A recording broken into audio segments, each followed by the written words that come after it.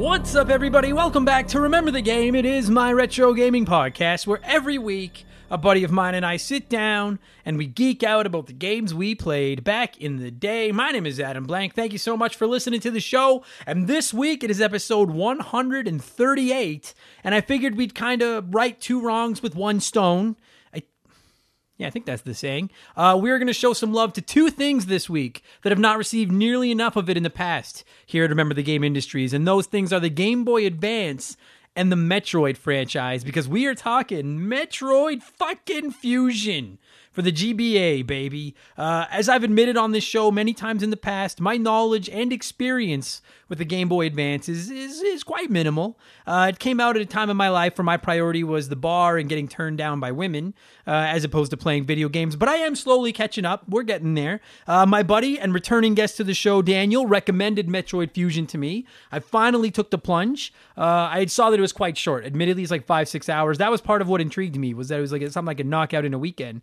And let me tell you, first of all, give me a 5-hour game of this quality over 40 hours of fart any day of the week. And second of all, I beat it in 3 sessions and it was awesome. Metroid Fusion is great. We're going to get into that in just a little bit, because speaking of farts, it is time for another edition of the Remember the Game infamous intro. Dun, dun, dun, dun, dun, dun, dun!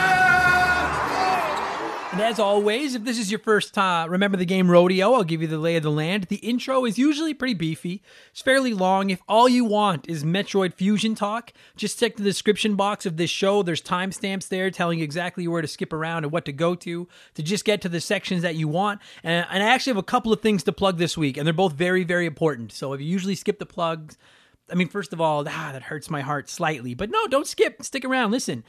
First and foremost, I'm finally doing an online comedy show. Some of you have been asking me about it for a while, saying if I'd look at doing a virtual show, and my bank account says that it is time. It's been a year next week, basically, since I lost my job and comedy pretty well died. So I'll be doing an online show, one night, one show, Saturday, March 20th. It'll be at 7 p.m. Mountain Standard Time, which is 6 p.m. on the Pacific Standard Time. It is 9 p.m. Eastern Standard Time, and I think it's Wednesday at 2:45 in the afternoon in Great Britain and Australia, I think. Sorry, I'm not sure about the other side of the pond. But Saturday, March 20th, 7 p.m. Mountain. Former Remember the Game Hall of Famer Mark McHugh is going to be opening the show, and then I will be closing it out and doing 45 to 50 minutes or so of my jokes that I can remember. Tickets are $20 Canadian, which is, I think, 8 cents American. And you only need one per house. That's the smoking thing. You buy one ticket, and then the night of the show, the people I'm working with that are producing the show will send you a link to watch. You can click it. The show is right there. And if you've got a webcam and a mic, I'll be able to see you and maybe hear you. Although if you're being loud, they will mute your ass. So it's actually, I fought it forever doing a virtual show, but these guys run an awesome ship. I think it's going to be a lot of fun. A lot of you have mentioned that you'd be interested in seeing something like that. If you want to see my stand-up comedy, this is your chance. Tickets are available right now on Eventbrite. Just search for Adam Blank and you'll find my Fine, I'll do an online comedy show event. It should be the first one that comes up. Please don't wait to get your tickets if you're going to get them, because it really helps us to know how many people are going to be watching. $20, Eventbrite, March 20th, 7 p.m. Me and Mark McHugh telling jokes. Be awesome if you watched us. And while I'm plugging stuff, our Patreon still exists, and we are at, dude, as I look at this right now, I click refresh on my fancy little computer device. Active Patreons, 200. So, dun, dun, dun, dun, dun, dun, dun. Thank you all so much for getting us there. I didn't think that was even possible. We had like 15 at one point, and now we're at 200. So, thank you so much. Listen, if you want to join that group, you can get in there. It is $2. You get access to Game Patch early every week. You get exclusive access to Expansion Pass every Sunday. All old episodes. Download them onto your phone. You can send in comments to be read. Access to our Discord. Our Patreon poll is running right now. You can vote on that until Saturday. It is the All Sega edition this month, so there's 6 Sega games. I'll play the winner and give it an episode of Remember the Game. And the first week of the month really is the best time to sign up, because you don't get charged again until April 1st. So you get in there now for $2. You basically have a full month to catch up on old episodes, vote in the polls, all that kind of stuff. Last week for Expansion Pass, we picked the must-own game for basically every Nintendo, PlayStation, Xbox, and Sega console. It was really, really fun. And as is becoming tradition, I'm going to let you in a little sneak peek now. Here's a sneak peek at the most recent edition of Remember the Game Expansion Pass.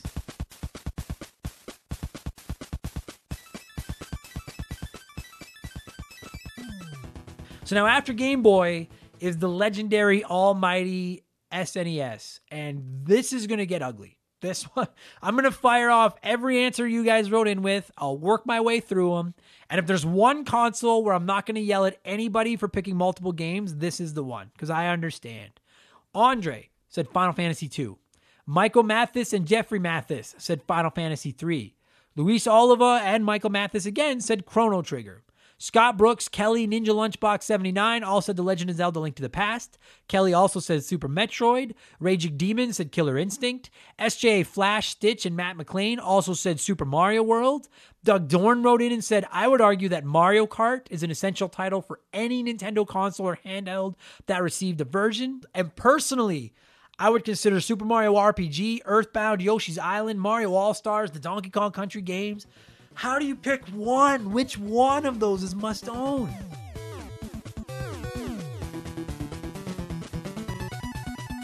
So that episode is live right now, along with 47 old expansion pass sitting there on Patreon waiting for you. This Sunday, for episode 49, we're going to look back at the first 4 years of the Nintendo Switch, because it actually turns 4 today. Wednesday, March 3rd is the 4th birthday of the Nintendo Switch. So we're going to look back at the last 4 years, what's gone right, what's gone wrong, stuff like that. And then next Sunday is episode 50 of Expansion Pass. And just to put it out there right now, I'm going to do something you guys have been asking for a while and rank my top 20 SNES games of all time. So again, $2 gets you all those episodes. It'd be awesome. A huge thank you to all of our newest Patreons. There's a lot of them this week. Joshua Davis, Faro Vitali, Stefan Fukasawa, Steve O'Connor, Thor the Hammered, Tristan McKinnon, Jafar McJr., Mega Man 2 OG, Chris Goodfellow, Ari Picker, Dane Upton, and Rogue Agent. I'm sure I fucked at least 2 of those names up, but thank you all so much. Welcome to Remember the Game Industries. And I had been plugging that when we hit 200 Patreons, I was going to send everyone a Remember the Game lanyard. The problem is that we hit 200, and then the month rolled over, some credit cards got declined, whatever, some people got canceled, then we get back over 200, and so I don't know who should be in or out. So here's what I'm going to do. If you sign up for our Patreon by March 21st, you will get mailed a Remember the Game lanyard. Okay, my hope is that you'll sign up, see that the quality and stuff is there, and continue to stay on as a Patreon. And if you don't, you paid $2, got to listen to all the extra podcasts, and got a Remember the Game lanyard and a thank you note from me. I will send one to everybody that signs up at patreon.com/Remember the Game by March 21st. So if you've been on the fence, if you've been thinking about it, it is literally the best possible time ever to sign up. The Patreon poll is running. You get a month of podcasts, and I will send you a Remember the Game lanyard later on, after March 21st. Okay? There you go. There's the full plugs. I stream on Twitch. You guys all know that. I'm not going to waste any more time on plugs. Let's get into the game show. Let's get into the podcast, if it will. And we start with blowing in some cartridges. It is our opening segment. Here every week, I read a few comments and questions from our Patreons, usually gaming related, but not always. And we call this segment Blowing in the Cartridge. Let's blow. And I got to come up with like something to play there. Oh, dude, I could use the Simpsons thing of, right, it blows, all right, it blows big time. I'm going to edit that in, right? I'm putting that in my notes. You guys are getting to hear that for the first time ever. I'm going to edit that in right now. It blows. He blows, all right. He blows big time. That's it, honey. Get into the spirit. Okay, I knew. Oh, dude, I've been looking for a soundbite for the intro to Blowing in the Cartridge forever, and we finally got one. Ha! Okay, let's start this thing off. Troy, with the last name that starts with a K that I cannot pronounce, was the first person that's going to blow this week. And Troy said, I just started playing Ori and the Blind Forest this week after it went on sale. My God, this game conjures such an emotional response with its non-dialogue story and musical score. I can see why it was praised so wildly from everyone I know who has played it. Thank you for being the decisive voice that finally got me to pull the trigger on buying it. Well, that and the $16 price tag. Side note, if you are getting merchandise this year, are you planning on designing and making some Remember the Game seal of approval stickers? First of all, Troy, the seal of approval sticker is a great fucking idea. You're hired. You're hired. We actually have wheels in motion on merch right now. I'm actually I should have some samples ordered this week. It's probably going to take a couple weeks for me to get the samples. I'm not going to put anything up for sale until I see if it sucks. I don't want it to be garbage. But stickers are on the horizon. I don't know if we're going to do a seal right away. We're starting with a couple designs and we're going to roll it out. But I'm hoping that by some point in April, that the Remember the Game merchandise is available for sale for those of you that want to support me over there. And as far as Ori goes, dude, yes, Fuck yes. I rarely throw around the word gorgeous. It's not really not my jam. I'm more of an ugly man. But yeah, Ori is simply gorgeous. Both of them. My girlfriend was watching me play one of them a little while ago. I don't remember which one. And she said the same thing. She was like, this is just such a nice game to look at. And once you get past how it looks, like you said, the music, the story, the characters, it's just such a beautiful video game. And it's super fun to play. If you like Metroidvanias, I'm going to keep suggesting these games. Ori and the Blind Forest and the sequel, Ori and the Will of the Wisps. They're on Xbox Game Pass. They're on the Nintendo Switch as well. They absolutely get the Remember the Game seal of approval. Dude, those games and they're both on sale all the time. They're fucking so good if you like Metroidvania games. Highly recommended. Great call, Troy. Yamcha wrote in and said, hey, Adam, have you heard of Jay and Silent Bob Mall Brawl? It's an NES beat-em-up that looks like River City Ransom. I bought my NES copy from Limited Run Games, and it does work on my NES, and I also believe it's on Switch and Steam. If you're a huge Jay and Silent Bob or Clerks fan like I am, it's a must-have, must-play kind of game. Pretty challenging, yet fun for the NES. Definitely check it out. So worth the playthrough. Snoochie Boochie. So I love that. I have heard of it. Yamcha, it's funny you say this. My buddy Andre, a regular here on the show, he's the Final Fantasy VIII guest last week. He actually was texting me about it just a few days ago, saying that he bought it, and he said it's pretty tough, but like you said, he's really digging it as well. Now, as you guys probably know, I'm not the world's biggest movie fan. I don't watch a lot of movies. The only Jay and Silent Bob movie I've seen is actually Jay and Silent Bob Strike Back. I've not seen Clerks. That said, I do like Kevin Smith. And for some reason, some people don't. And I don't understand why. I don't know enough about movies and what he's done and shit to know why some people don't like him. I've always thought he seemed like a really cool guy. And maybe I'll tell this story someday. He is actually a huge inspiration for me and what got me started in stand-up comedy. Not because he's funny, but just the way he talks and the way he really hammers home the message of try something you want to try. And I'll get into that. Maybe someday we'll do an expansion pass where all I do is talk comedy and kind of what got me into it and all that kind of stuff. But yeah, Kevin Smith is a big inspiration for me. So I probably won't check out the game because I don't know the games or the movies. But yeah, if you guys are Jay and Silent Bob fans, that movie's out right, or that game is out right now, and it seems to be being quite well received. Luis wrote in and said so with Resident Evil Village coming out soon, do you ever plan on ranking the Resident Evil games? You know what, Luis? That is actually something I would really like to do down the road. As you may or may not know, I'm a complete and utter total pussy when it comes to scary games. I am not good at them. I'm not good with them, but I loved Resident Evil 4 and I loved Resident Evil 5. Haters can hate. And since this podcast started, I went back and played Resident Evil 1, 2, and 3 in their original forms. I have the Resident Evil remake on my Xbox that I have to get to. Slick Rick sent me a copy of Resident Evil 2 remake that I'm going to get to once I'm done God of War. I really want to play Resident Evil 7 now to get ready for Resident Evil Village because I think it looks dope. I don't think I could do a full ranking of every game in the series because I don't even know what half of them are with the Code Veronicas and Jugheads and all that stuff. But right now, if I wanted to, I could rank Resident Evil 1 through 6 in their original forms. And I say I'm going to play 7, probably going to check out Village. So it's definitely something I want to look at doing a ranking episode of down the road. The ranking games in a series episodes of Expansion Pass are very difficult. I've done Mega Man, I've ranked the core Mario platformers, and I've ranked the Mario Kart games. And there's just not many series in existence that have enough games for me to do a ranking episode where I've also played every game in the series. Do you know what I mean? Like, I don't want to rank 4 games. I want to get up to that 7, 8, 9, 10 games. And there's not many where I've played every game in the series and could do a ranking episode of it. But I am inching toward being able to do that with Final Fantasy as I keep crossing those off my list. And I'm getting closer and closer to being able to rank Resident Evil. So that is definitely something that I'd be interested in doing down the road. And Village does look sick. I agree with you. Mega Man 2 OG wrote in and said, newer listener here. Just wanted to comment that I'm not even close to getting to the backlog of episodes yet, but I have thoroughly been enjoying them so far. Wanted to join to support the great work you and the guests do. Keep it up. Also, don't you hate pants? Fucking dude, a handle like Mega Man 2 OG and you come out of the gate with a Simpsons drop like that is enough to get you on the Hall of Fame ballot someday. Killing it. Mega Man, that you might have even been peaked. That might be the peak of Mega Man 2 OG around here. And of course I hate pants. I hope he tells us to burn them. These things are just, yeah. Simpsons, if you get it, you get it. And speaking of Simpsons quotes, Chris Goodfellow wrote in and said, and another thing, how come I can't get no tang round here?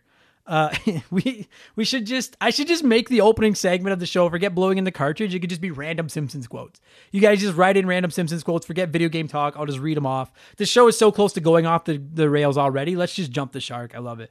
Good stuff, Chris. And Mega Man, welcome. And fucking rights, Simpsons drops. And finally, one last thing before we get into Play One, Remake One, Erase One. It is letter time. It's letter time. And this week, our letter comes from Joshua Davis, who said, Adam, have you ever been to a live WWE event? I've always wanted to go to a WrestleMania to see The Undertaker, who's my favorite, but I won't get the chance since he retired. Also, who's your favorite wrestler? So I won't spend too much time on this because I know some of you aren't wrestling fans, but wrestling's a huge thing for me. One of the few things I like about as much as I like video games. I've been to a couple SmackDown tapings here in Edmonton. I've been to a few house shows. But that's it. I don't think if Edmonton's hosted a Raw, it might have been a very, very long time ago, but I've never gone. And then actually Edmonton hosted a pay-per-view one year, Backlash, which is the pay-per-view after WrestleMania. I want to say it was in 2004. It was the year where Benoit won the title at Mania, WrestleMania 20. And then they had the pay-per-view here after WrestleMania. And as you may or may not know, we're not going to get into what's happened with Chris Benoit, but he is from Edmonton. And so they had a pay-per-view here. He main evented. He was the world champ. And I didn't go because I was cheap and I didn't have a lot of extra money. And I regret it to this day that I didn't go to that event. My girlfriend and I were actually kicking tires on going to SummerSlam last year before everything fell through. But I've always wanted to go to a big pay-per-view myself. My favorite wrestler of all time is probably Chris Jericho. But The Undertaker is maybe the most sentimental to me. He's one of my favorites, and he's actually the reason I'm a pro wrestling fan. He is like, I saw him as a kid, and that was what made me into a pro wrestling fan. So Undertaker and Chris Jericho are both there. I'm a huge fan of The Miz. I love heels. I'm sorry for those of you that don't like The Miz. I love him. MJF and AEW is fantastic. CM Punk is actually one of my all-time favorites as well. I could talk fucking wrestling for days, but that's a few of them. But Chris Jericho is probably my all-time favorite. I was gonna say Shawn Michaels is there, Kurt Angle's there. No, I'll lock it in. I'll go with Chris Jericho. All right, and that's it. That's all the blowing this week. Thanks to everyone that wrote in. Let's get into our smash hit segment, the official game show of Remember the Game Industries. Play one, remake one, erase one.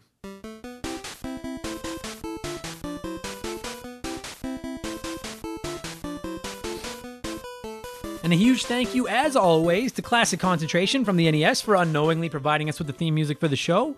The rules are simple. Each week, I give our listeners 3 retro video games. They can play one as it was released, they can remake one as a modern game, and the third game is erased from time forever. And this week, since I figured we're talking the GBA, let's have some GBA contestants. And I initially planned to slot Mario & Luigi Superstar Saga as one of the 3 games in here. But it already got a remake, and last week, talking about Final Fantasy VII, with Final Fantasy VII Remake, caused all kinds of problems, and just, so I'm not doing that. I just went with 3 games that are pretty universally considered amongst the best that the GBA has to offer, and those 3 are Advance Wars, Legend of Zelda, The Minish Cap, and Metroid Fusion. And as always, there are no wrong answers, but there is a right one. We're going to get to that in just a minute. They Call Me Badger is our first contestant this week, and Badger says he would play Metroid Fusion. This game is a direct follow-up to Super Metroid and will likely be the last side-scrolling game in the franchise. It's great and doesn't need much of a top-up. Badger would remake Minish Cap. What an absolute gem of a game. You've even said Zelda is best suited for top-down games, and a remake in the style of Link Between Worlds or the Switch's Link's Awakening remake would make this even better. And then erase Advance Wars. I've heard great things about this game, but unfortunately I've never played it, and because of that, it needs to jump on the grenade for these other 2 GBA heavy hitters. So, I have never played Minish Cap, I gotta be honest, but without even ever starting it, I love the idea of remaking it like the Link's Awakening remake, because I want every 2D Zelda game ever made to be made in the style of the Link's Awakening remake, because I love the way that game looks so much. I am a little concerned here, though, because you erased Advance Wars, and I've also never played Advance Wars, and I'm worried that it's just going to get massacred here, being up against Zelda and Metroid. I have not read the other answers, though. We'll see. Let's see how this goes here. What we got? Scott Brooks. Scott says he would play Minish Cap. It is a solid Zelda entry that is consistently overlooked. Remake Metroid Fusion. Well, it's a fun game as it is. It's about high time Nintendo started showing Samus some love, damn it. And sadly, erase Advance Wars. Just like in real war, there are casualties, so it's curtains for you, you adorable turn-based strategy gem. So Scott and Badger flipped the order of play and remake, but both stood firm on erasing poor Advance Wars. So that's Fuck, that's 2 straight erasing of Advance Wars. And Scott, for the record, you're talking about them showing Samus some love. I think Nintendo's forgotten Samus exists. Hence the lack of love. I think Nintendo lost her number and just stopped calling her. So DNA Gaming wrote in and said, play Metroid Fusion since it's the second best Metroid game and a perfect follow-up to Super Metroid. Just leave this damn game alone unless you want to release it on the Switch Online. That'd be okay. I would say play Minish Cap as I feel it's overlooked and doesn't need anything, but the fucking rules say I can't, so remake it. Could also bring some much needed attention to this title. And then erase Advance Wars. It's not that the game is bad, it's the opposite really, just the worst of the 3. Also, personally, I prefer my strategy games have RPG elements to them, which this lacks. So, first of all, DNA, thank you for respecting the rules of the game instead of saying play, erase. And second of all, that is now 3 straight contestants erasing Advance Wars. And you know what? All 3 of you were like, it's not a bad game, doesn't seem like a bad game, it's just up against Zelda and Metroid and it fucks it. I really thought, I know that people love this game, I figured it would hold its own up against Zelda and Metroid. I wasn't sure what else to plug in there and I thought oh no. And I agree with you, DNA. For the love of God, Nintendo, give us GBA games on the Switch. Please give us GBA games on the Switch. Oh, what do we got? Keegs says, play Metroid Fusion. That game is great how it is, and I actually kind of like how linear it is. Remake Zelda, just like with every other 2D Zelda, just give me that Link's Awakening remake treatment and I'm happy. Erase Advance Wars. This game is awesome, but the second one of the DS one just did it better. Plus, there's also Wargroove for the fantasy version. So that is now 4 straight erasings of Advance Wars. And another, this game is good, it just isn't Zelda or Metroid. Oh my God. It is so hard when I'm setting up Play One, Remake One, Erase One to find 3 games that are all on the same level where one doesn't get cannibalized by the other 2. Also, for the record, Keegs mentioned Wargroove. That came up on Twitch a couple weeks ago too. I want to say Flash. One of our regulars came by and mentioned Wargroove there. Dude, if you have not played Wargroove, I played it on the Switch. It's on Game Pass, I think now as well. And that's, everyone says it's kind of like a spiritual successor to Advance Wars. And that's kind of what's got me so hot and horny for Advance Wars, because I fucking love Wargroove. So if you're into those tactical games, I highly recommend checking out Wargroove. It is awesome. Very playable on Switch. That's where I played it. So let's see if anyone doesn't erase Advance Wars. Chris Goodfellow says, play Metroid as I'm hoping GBA games come to online service. Remake Zelda since most commentators think it's crap and a facelift might help. Advance Wars, never played it, gotta erase it. So that is 5 erasings of Advance Wars. Makeshift money. Make Mallow shift money. This one, you're right. Play Metroid Fusion. Your playthrough makes it look like it hasn't aged a day. Remake Advance Wars. It is way the hell overdue for a new entry. Tactical strategy games are awesome, and I would love to sink time into it anywhere on Switch.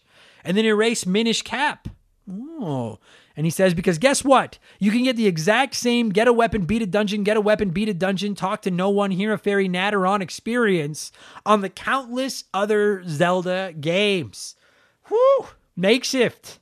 That's a spicy meatball. Send $5 to memberthegame@gmail.com for Makeshift Money's email, phone number, home address, and place of employment, Zelda fans. No, I'm kidding. It's more than $5. But seriously though, like, the thing is I don't necessarily disagree. I'm not saying I'm going to erase Minish Cap, but of Metroid, Advance Wars, and Zelda, if there's one of those series where you could afford to lose a game and still be okay, it's probably Zelda. So I understand the point there. Sam Wright says, play Advance Wars because I've never played the series. That's a nice change of pace. Play it because you've never played it. I appreciate that. Remake Metroid Fusion on the Switch. This game will be awesome and should be the precursor. Oh, God. Coffee. Just a second. Only at Remember the Game where you get this kind of quality content where I can't say 3-syllable words. Remake Metroid Fusion on the Switch. This game will be awesome and should be the precursor to a brand spanking new Metroid game. And then Sam would erase Minish Cap. This game is garbage. Throw it in the ET landfill, never to return again. Fuck Kinstones. Whew. And I don't know what a Kinstone is, but I also don't have Sam's personal information to sell you. But that's a hot take. I gotta be honest. Like, there's a couple of people now, like Sam said it. Makeshift Money is kind of like, and then somebody else came down on it too. I don't remember who now. But I gotta be honest. I really thought that people liked Minish Cap. I thought it was one of the, I've never played it. It's Mark McHugh and Bradley McHugh are always up my ass to play it. I always thought it was like one of the good Zelda games. But thank you for not just erasing Advance Wars because you haven't played it. Now I agree with like the 5 of you that played this week that didn't erase Advance Wars, but I don't agree with the order that you guys have dropped. Only 2 of you have the same order as me. Thor knows what's up. Thor the Hammered said, play Minish Cap. The graphics are already great. The gameplay still holds up. Side note, anytime someone votes to erase a Zelda game, can we just erase Majora's Mask instead? It's up to you, Adam. You make the rules. I'm just saying it wouldn't be a bad suggestion. Fucking rights, Thor. Well done. Remake Advance Wars. Give it a Fire Emblem Three Houses style graphical upgrade with some quality of life improvements. We need more great tactical RPGs on the Switch. And as much as I hate to say it, erase Metroid Fusion. It's a great game, but I can always play Super Metroid instead. Thor, pooping on Majora's Mask will always get you some attention around here. Maybe some hate from some of the hot dogs, but you've got a seat at my table. Anyone that wants to come down on Majora's Mask. And I actually agree with the idea of remaking Advance Wars and putting it on the Switch 100%, as I'm about to explain. The other person that got it right this week was Darren, who said, play Minish Cap, remake Advance Wars, and erase Fusion. Minish Cap continues the tradition of great handheld Zelda games. Advance Wars is a great game that I could never beat, but I would love to see it updated and remade. And Fusion goes away because, well, Metroid games are always good, and there are so many that have done this series well. I agree with you, Darren. And the thing is if we erase Fusion, we still have Super Metroid. I really like Fusion, but if we erase it, we still have Super Metroid. So that's exactly what I would do. I would play Minish Cap because I never have. And while I've never made a play/remake/erase decision based on how people will react, I do slightly worry about the reaction of both the hot dogs and the McHugh brothers if I come in here and erase a Zelda game. I don't know if I can handle that PR night. That could be the cancel culture thing. Finally strike and remember the game if I come in here and erase a Zelda game. That's not Majora's Mask. Plus, like I said, I always thought Minish Cap was good. The McHugh brothers keep saying it's good. They keep saying I should play it. So yeah, I'll play some Zelda. I would remake Advance Wars because, as I said, I've never played this one either, and I really want to. I love these types of games. Like I said, I played the fuck out of Wargroove. Everyone says that Wargroove is quite blatantly Advance Wars, so God fucked if I'm going to erase something that's like Wargroove. That's not happening. So I will say remake it and just make it playable on Switch. I don't care if you change anything else. If you make some quality of life upgrades and shit, that's awesome. Just put it on the Switch. And by remaking it, remake it as a Switch game. And I'm happy. And then I would erase Metroid Fusion. And as you're going to hear momentarily, I have practically zero issues with this game. A couple minor gripes. This is a very positive episode. Angry Adam is not coming out in full force to talk Metroid Fusion. I think it's awesome. I'm simply erasing it this week because it's the only one of the 3 that I've played. And I want to play the other 2. It's, I could revisit this after I play Minish Cap and Advance Wars and see how much I like them. But for now, I don't see myself playing Metroid Fusion again anytime soon. So it's kind of like, that was cool. Let me experience these other games. It can be erased. All right? There's my answer. Thank you to everyone that played as always. God, I love Play One, Remake One, Erase One. Let me break down what I have been playing over the last 7 days, and then I'll tell you why I like Metroid Fusion so much. Primarily, I've been playing God of War still. It's just, fuck me, it's good. It's wild, man. I sit down planning to play for like an hour. I'll sit down at like 10 o'clock, and I'll be like, all right, I'll play till 11, and then I'll let my dog out, and then I'll go to bed. And then before I know it, it's 1 o'clock. And I've just been I'm really falling in love with that game. And some of you have asked if I'll do an expansion pass episode about God of War, reviewing it. I originally wasn't going to because I know it's a few years old, but a few of you have asked. So if that's something that you, the fine board members of Remember the Game Industries, want, then your wish is my command. I'll review God of War. So just let me know. If that's something you'd be interested in, let me know. And maybe I will. I wasn't planning on it, but I like to talk. I'll talk. I 101%ed Crash Team Racing on normal. And I thought about taking a shot at it on hard, but it just is really, like, I have such a big backlog I want to work on. And if I walk away from Crash Team Racing and then go back to it down the road, I'll have to get good again before I can even take a shot at playing it on hard. So I think for now, I'm going to shelf it. I really liked it. It was fun. I got it for like $20. Totally felt like it was worth $20. I just have too much else to play right now. My girlfriend and I are still clubbing away at Mario 3D World. We're very close to 100%ing it together, which we did on the Wii U as well. I love that game. Definitely going to do an episode of Expansion Pass on that. Excuse me. Once I experience Bowser's Fury. And then I've actually been playing Earthworm Jim 2 on my Sega Genesis Mini. That's a Let's Play that I owe you guys. I promise you it's going to be soon. I know I keep saying that.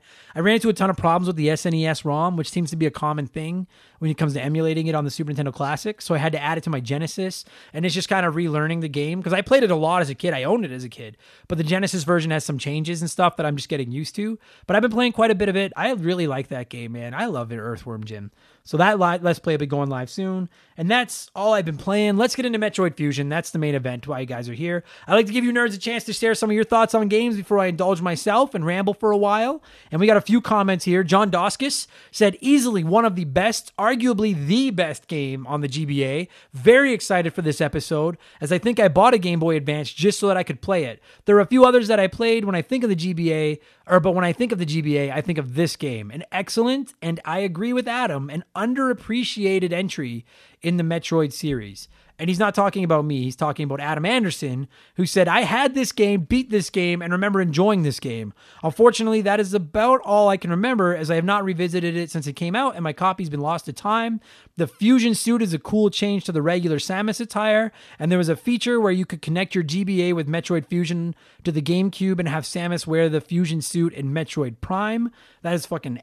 Oh, I didn't do that. That's fucking... Dude, no one ever hooked the GBA up to the GameCube, and you could totally do some funky things with that.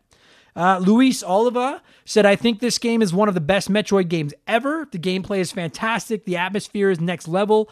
I remember being tense every time that overpowered Samus clone showed up. Me as well. Luis, holy fuck. Oh, fuck.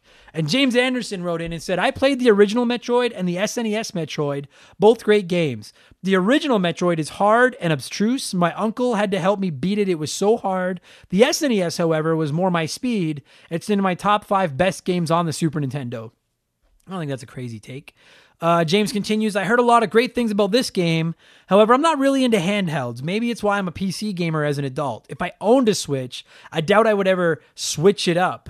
I am dying to play Breath of the Wild, though, damn it. Nintendo, bring your games to PC. Maybe this has caused me to miss out on some great games, but that has left me more time to play other great games my preferred way. So I will say, for a long time, James, I did not really love handheld gaming either. Like, as a kid, I loved my Game Boy, but then the Game Boy Advance, the DS, the 3DS, for quite a while, I was kind of out of love with handheld gaming too. Believe it or not, it was actually the Vita that really brought me back to handheld. And now, unless it's like a big fancy graphics, like, a BioShock or a fucking God of War, or just, something where I really want to experience it on a big TV with bright colors and sound, I actually prefer to play my games handheld because I can take them anywhere. I can lay on the couch and play while I'm watching TV with my girlfriend. That's my personal preference. So you have probably missed out on some games. I don't think Nintendo's coming to PC ever, but hey, do you? If you're one of them PC master racers, then that's fine. You're not as weird as the Saturnians, I'll give you that. So there you go. Everyone else seems pretty excited about this episode. I'm excited about this episode. My guest Daniel is really excited about this episode because he was the one that insisted that we record this episode because he was like, we really got to talk about Metroid Fusion. And I was like, fine, I'll fucking play Metroid Fusion. And it is outstanding. That little monologue right there might be longer than the game itself was, but it doesn't matter because the best things come in small packages. I'm going to cue up some music. And we are going to talk about Metroid Fusion for the Game Boy Advance, which originally released in North America on November 18th, 2002. Let's go.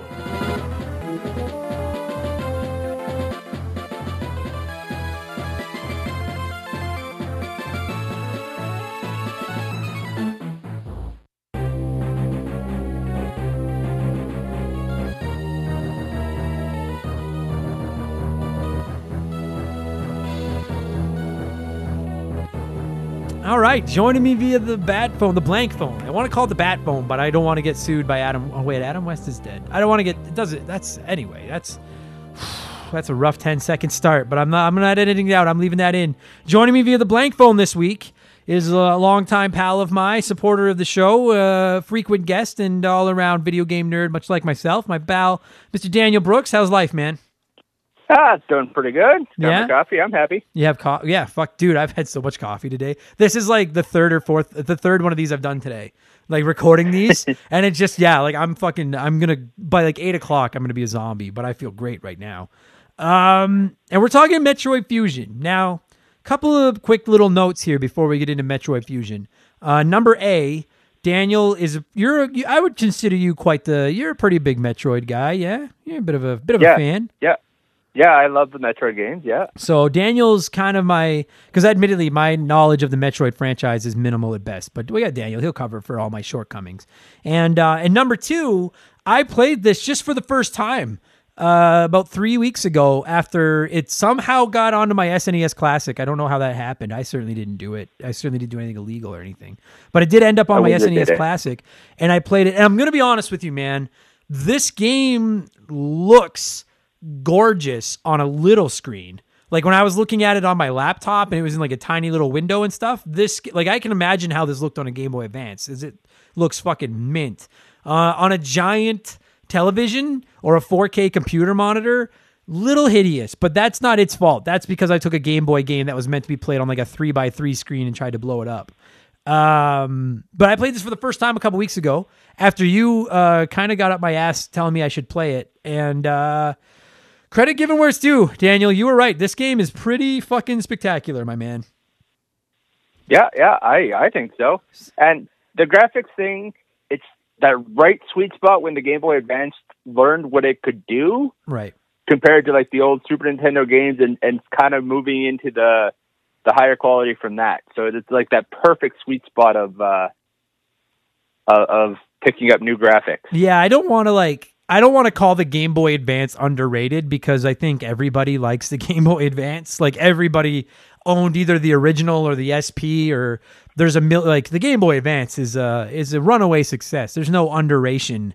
That I don't think that's the right word, but there's no underrating the Game Boy Advance. Having said that, I got to be honest with you, Daniel. I sometimes I sleep on the GBA and I forget just how impressive it was because I am such a diehard geek for that 2D 16-bit sprite style graphics. The tail end of the Super Nintendo Genesis era, like to me, are some of the best looking video games ever made. And the Game Boy Advance was, in a way, just a way for them to keep making those games. Like, they just kept puking out those gorgeous sprite-based 2D games. And this is a perfect example, because this looks... this looks better than Super Metroid did. Yeah, I'd agree with that. And that's... Super Metroid's one of my favorite games. Right, like, that's saying something, because Super Metroid is a bona fide Hall of Famer. Like, that's a gem, and it's a pretty good-looking game. And obviously, like, listen, I don't know when Super Metroid came out. I would guess 93, 94, somewhere in there. This game came out in 2002. So, like, I'm not stupid. I know that this game was made after Super Metroid, but it also is clearly very inspired by Super Metroid because it looks almost like the size of Samus and her design and everything. This is Super Metroid. Am I not? Like, it looks a lot like Super Metroid. A lot like Super Metroid. Like this feels like they wanted to make Super Metroid 2. Yeah, exactly. That is exactly it. Like when I was playing it, it felt like a sequel to Super Metroid, and I'm not even fully aware of the whole chronological order of the Metroid games, but this game does take place after Super Metroid in the timeline, if I'm not mistaken. Right? Yeah, chronologically speaking, this is the last game in the timeline. Oh, really? You've got the original or Zero Mission, the remake. Mm-hmm. Also a great game. That's the NES. That's the NES one, right? Yeah. Okay. And then you've got the Prime series. I was going to say trilogy, but now there's a fourth one supposedly coming. Yeah. Then Super Metroid, then Other M, then this one.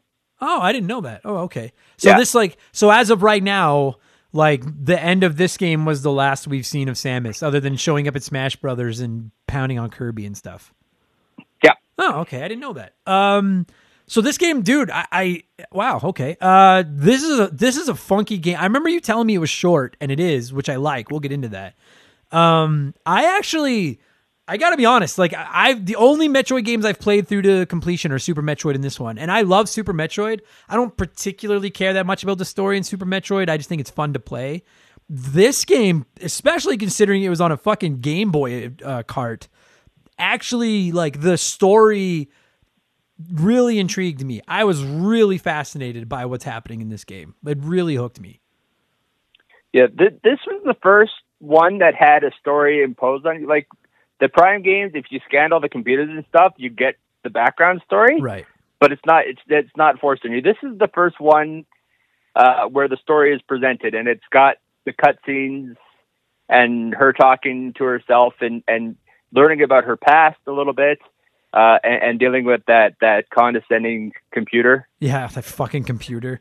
But I liked, so like, if you've never played, I love this story. So like basically, and interrupt me if I say something stupid or wrong. Just fucking interrupt and be like, Adam, you're stupid and wrong, okay?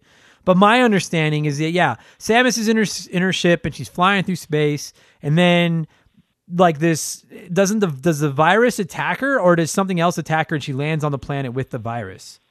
So she was hired by the Federation to go back to SR 388, which was the planet with the Metroids. Okay. Because the planet wasn't explored because of the Metroids, but now that they're all dead, spoiler alert, and then, she gets infected with the X parasite there. Okay, and taken back to the space station. All right. Oh, right. So she got the X virus on the planet with the Metroids and then went back to the space station and brought the virus with her. When they operated her on the medical ship, the virus had infected the biological portions of her parachute. Okay. First time we found out that it has biological portions. Right. And then via that, it entered the space station. Okay. Okay. That makes sense. So then there's the X virus is basically the whole concept of the game is you're in this space station and the X virus is there and it's it makes the bad guys basically, like they're all just parasites and stuff, right? It pretty much, it's similar to the Metroid. It kills pretty much everything, but in this case, it then mimics whatever it was hosting. Right. So it brings back a lot of classic bad guys, but they're all just these X parasites mimicking a host. Right. And I got to be honest with you. So because when I started playing it on Twitch stream and I was like, so this is almost like the Samus Venom. This is like Metroid Venom. And we were joking about saying that, and I was kind of laughing to myself. I'm like, it's you totally get that impression at first, but then it's not really presented that way. No, not without insulting Venom. Because that's what I thought it was going to be. It was going to be like her suit absorbed a symbiote like Spider-Man with Venom, and then her suit became like this other entity. But it turned out this virus was just in this space station and it's like creating all these enemies, and you got to fight the enemies and I got to be honest. So the first thing I really, really want to praise in this game is one of the things that irritates me about Metroidvanias and I hate calling Metroid a Metroidvania, but at this point, that's just the name of the genre. One of the things that I hate about those types of games is how when you play 2 or 3 games in the series, every time you start a new game, you've lost all your powers, but there's no real reason. Do you know what I mean? Like when you play the Arkham games, you've got to go and get all Batman's power, equipment and find it. You know what I mean? And it's like, why the fuck can't I just keep all the gear I had? Why do I lose the gear every time? And to their credit, they found a way to make it make sense because this virus infected her suit. They took her suit off and saved her life. But in the process, she lost most of the power-ups that were in her suit. And it almost I'm very excited about that because I was like, you finally made a Metroid game or a Metroidvania per se and found a way to explain why I don't have any of my powers anymore. And that is so refreshing and different. And right away, this game is going to get a good score just for explaining why I don't have my powers. That made me so happy, Daniel. It really did. And it's not overhanded or anything like that. It's not the you lose your powers because rocks fall. Right. It makes perfect sense for the story. And it's covered in the first 5 minutes of the little opening cutscene. Yeah. And it's perfectly sensible. And it offers a perfect explanation why some of her powers that she gets are different. Yeah, it does. And I guess obviously we're going to spoil stuff in this game because that's what we do on this show is we spoil stuff. That's basically what the show is a giant spoiler. But as the 18 game, years old. Yeah, exactly. You had time. And that's coming from me who only played it for the first time 2 weeks ago, but you had up till 2 weeks ago. So then as you play through the game in classic Metroid fashion, you're going around and slowly acquiring new abilities, and new abilities give you the ability to access new areas, which is by far my favorite thing about any game in this genre. I mean, Hollow Knight, Will of the Wisp, Ori, the Ori games, the Metroid games, the Guacamelee games, any of those games where you slowly acquire new abilities, and as you acquire new abilities, you can access new areas. That is my fucking jam. I love that. And they explained it so perfectly in this game because as you're working your way through the space station, trying to take out this virus that's causing all this havoc and everything, the computer in the ship that's kind of helping you, telling you where to go and kind of serving as the narrator for the story, occasionally it'll be like, well, HQ has been working on this new upload for your suit that'll give you this power. Go here and you can upload it. And genius. Fucking, I know it sounds so stupid. Maybe it doesn't seem like a big deal to everybody else, but I loved that. I was like, that is such a clever way to reintroduce all these abilities. And like you said, some of the abilities are different, and all they have to do is say like, well, HQ tweaked them so that they would work for you in this particular situation. It's perfect. Yeah. Well, and the big one, like the big one is, her news, what cures the virus is a vaccine made from the baby Metroid from Super Metroid. Mm-hmm. So spoiler alert, that's the big one. But now she shares a lot of the same vulnerabilities. So like the big one is the Ice Beam, which was so iconic in the Metroid games, you can't use because she's vulnerable to ice. Sorry to cut you off, but that's because she has the Metroid genes in her now, right? Yeah. So okay. the vaccine basically fused Metroid DNA to her DNA, which is not how science works, but hey, that's not here or there. But yeah, so now she's got all, and ice was always the Metroid's weakness. Right. But so they still give you the ice, but they use the missiles instead. Right. So you get the ice missiles, which is, the missiles are always in Metroid games were always, here's a missile, here's a bigger missile. So it's nice to have that sort of, here's something different, especially once you get the diffusion thing and it does the little ice spread. Yeah. Yeah. You're right, dude. I know it might not sound like a big deal. I know I'm repeating myself, but like, dude, that's just such great little storytelling. Like that interested me so much. This whole virus interested me because literally you can't go anywhere in the ship without the virus. And what happens, and we'll get into like how you can access different areas of the ship in a minute, but like literally every enemy you fight, when you kill them, like in previous Metroid games, when you kill a bad guy, a lot of them would either drop a little bit of energy or they would drop like rockets or, like ammo, fucking whatever. Which I've always understood the reason all these guys drop these consistent, constant power-ups is because the Metroid games are traditionally just so fucking hard that they have to keep giving you health or you'd have no chance in hell of beating them. Because they are difficult video games. But in this one, as you kill guys, the virus is released, and you can absorb the virus. And so you can absorb the virus and it'll heal you, or you can absorb like yellow virus is what most of the bad guys drop. Then that gives you back your health. Green virus, when you pick that up, that gives you back more rockets. That is, just the fact that they changed it up a little bit. And not only is it nice to see them flip the script a little bit and just come up with a different, thing for you to pick up all the time. The fact that you're constantly picking up these little blobs of this virus, serve as a reminder to you that this virus is the whole reason you're playing the game. And I think I really think that's a clever mechanic. I can't overstate how clever I think that is. And again, and it feeds back to the story, the Metroids were the natural predator of these X parasites. So it makes, it even narratively makes sense how you're able to absorb them and get health or whatnot. You're right, dude. I was just thinking that, why the fuck can I absorb the virus? But you're right. It's because Metroids feed off the virus, and I'm part Metroid now. Or Samus is. Yeah, and because Samus killed all the Metroids on the planet, because apparently there's only 32 Metroids on the entire planet, the X-parasites were able to repopulate. That's genius. But one of the coolest mechanics, Adam, what happens if you don't pick up all the X-parasites after you kill them? Yeah, then they either regenerate the enemy or sometimes they form better enemies, which I also think is... I thought was a cool mechanic, because I'm like, the number of times where I'm like, oh, whatever, like I'm not going to run over there to get that health. I don't need any health. Yeah. And now all of a sudden I've got an armored fish or whatever. Fishes always seem to be the big one that they like to bulk up.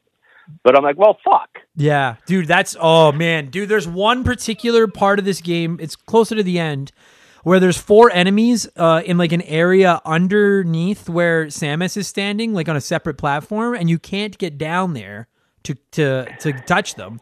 But you have to shoot them through the floor. But then when you shoot them, the virus that was inside of them floats up into the main area where you are, and then they form, those big golden motherfuckers, and then you have to fight that thing instead, and it's hard. Yeah. But I also think I'm like, dude, this is so clever. It's not like, not that I have zero issue with Super Metroid and the fact that there's just aliens floating around and you kill them and you get health from them. Like, that's just video games. But to go the extra step and put this virus in every enemy, and the fact that if you don't pick it up, the virus will regenerate sometimes into a different enemy, is just, what a great fucking mechanic. Like, I really would love to see them tie that virus into the next Metroid. I don't know if they will into Metroid Prime 4, but I would love it if they did, because I love this. I love the virus spin in this game. Love it. Love it. Well, I mean, the X-Parasite has only been mentioned in one other game, and that's at the end of the remake of Samus Returns. Okay. There's, depending on your collection rate, there's cutscenes there, and it shows the Chozo, who used to originally live on SR-38. Yeah. And there's they created the Metroids to hunt down these viruses and something like that. But that's the only other time that they've been mentioned anywhere. But I mean, like, again, because this is the last game in the series, if they ever make a Metroid that takes place after this, hopefully they'll pop up again. Yeah. There's so much you could do with them. Oh, so much. The fact that they can, like, shapeshift and form all these different enemies and power up enemies and transform into different enemies. And the one thing, the elephant in the room that we haven't addressed yet, they can even make Samus. Like, because you'd have to deal with, how do you say it? Is it SAX or SA or SAX? Like, I always say SAX, but okay, because it's a text-based game, I guess either or works. Right. But because it's supposed to be Samus Aran X Parasite. Oh, I see. Yeah. Presumably what it's standing for. Right. So early on in the game, it actually turns out that the fucking X Parasite, because they were in Samus's suit, they had infected Samus's suit. Some of the X Parasite form Samus, and so you have this giant, full-powered, badass Samus just walking around this fucking space shuttle, and anytime it comes near you, like, the computer constantly is warning you, like, hey, whatever happens, stay the fuck away from SAX, because that thing is gonna kick your ass. And it does. When it finds you, it fucking wrecks you. Yeah. Wrecks you. Go ahead.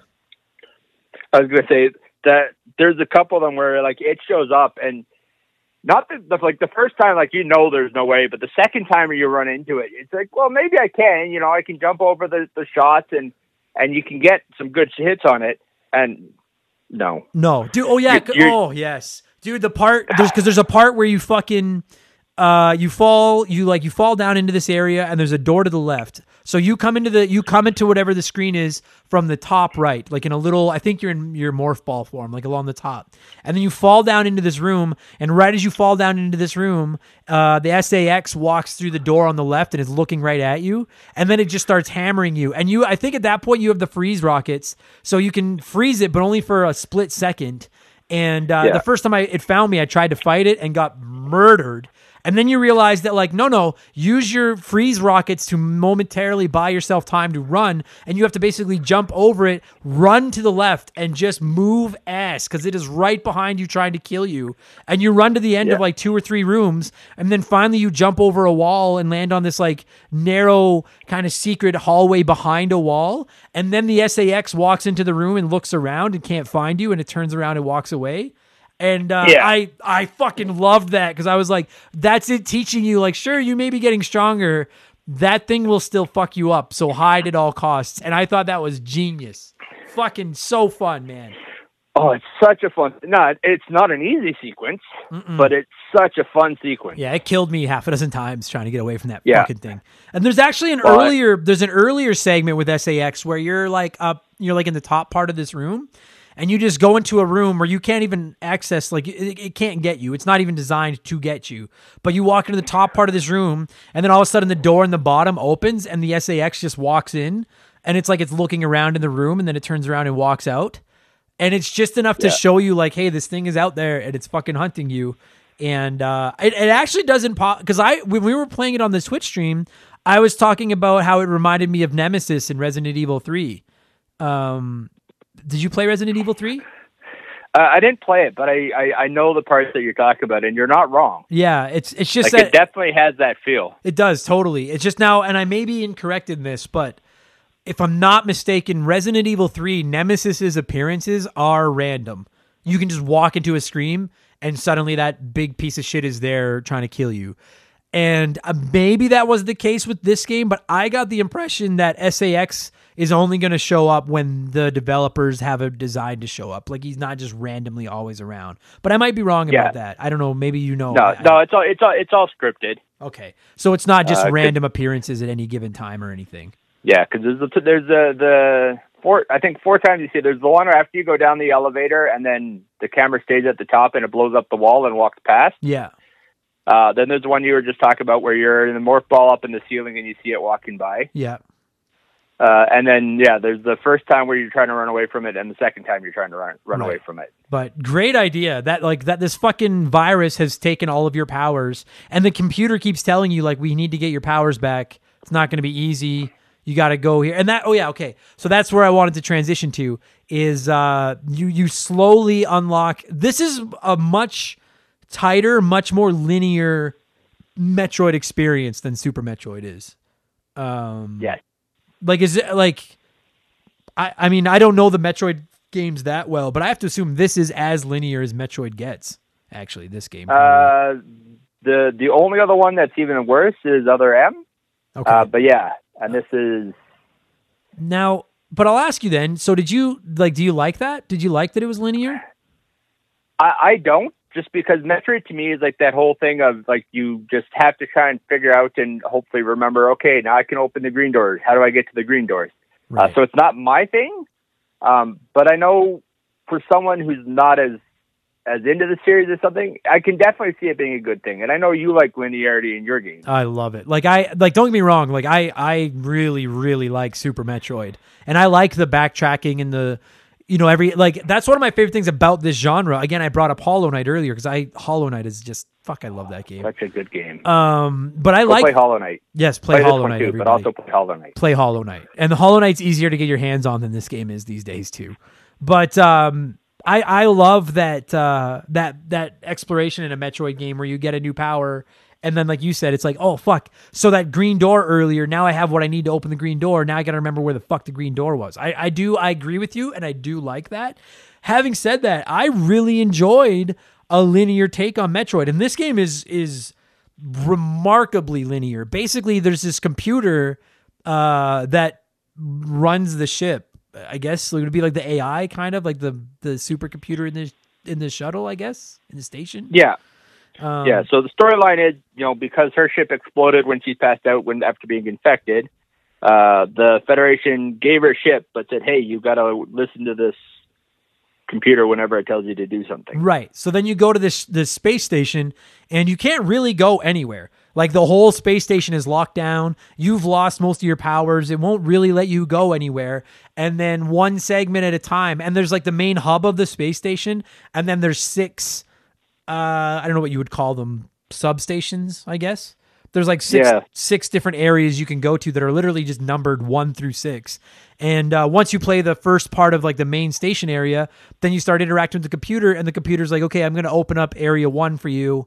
Go there and shut off these power vents or restore power or get this ability. Like, the computer gives you a reason to go to each area, but there's literally no way for you to go into them unless the computer activates them, because the elevators to go down to the other sections just don't work. Like, there's no way to access them.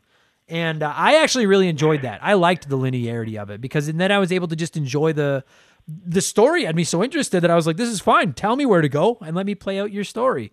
It was very different for a Metroid game. Felt the same and it felt different at the same time, if that makes sense. Yeah, it's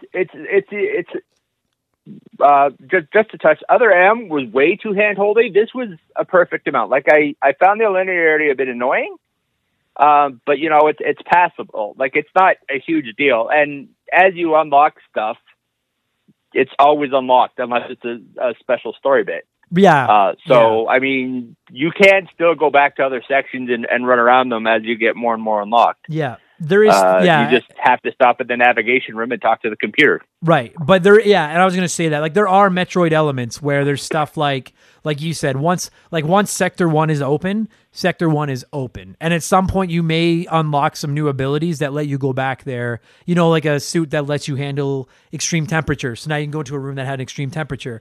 Or one of the things this game does that I actually really like too is instead of like basic doors open by shooting them, green doors open by shooting them with rockets, etc. This game's got 4 different colored doors, and they're just basically security locks. And so once you find once you flip the red switch per se, then all of the red doors are unlockable and you can open them. And I actually really enjoyed that because I would hit like the green switch and then be super excited to go back to all the areas I was in and be like, well, now I can go in all the different green areas.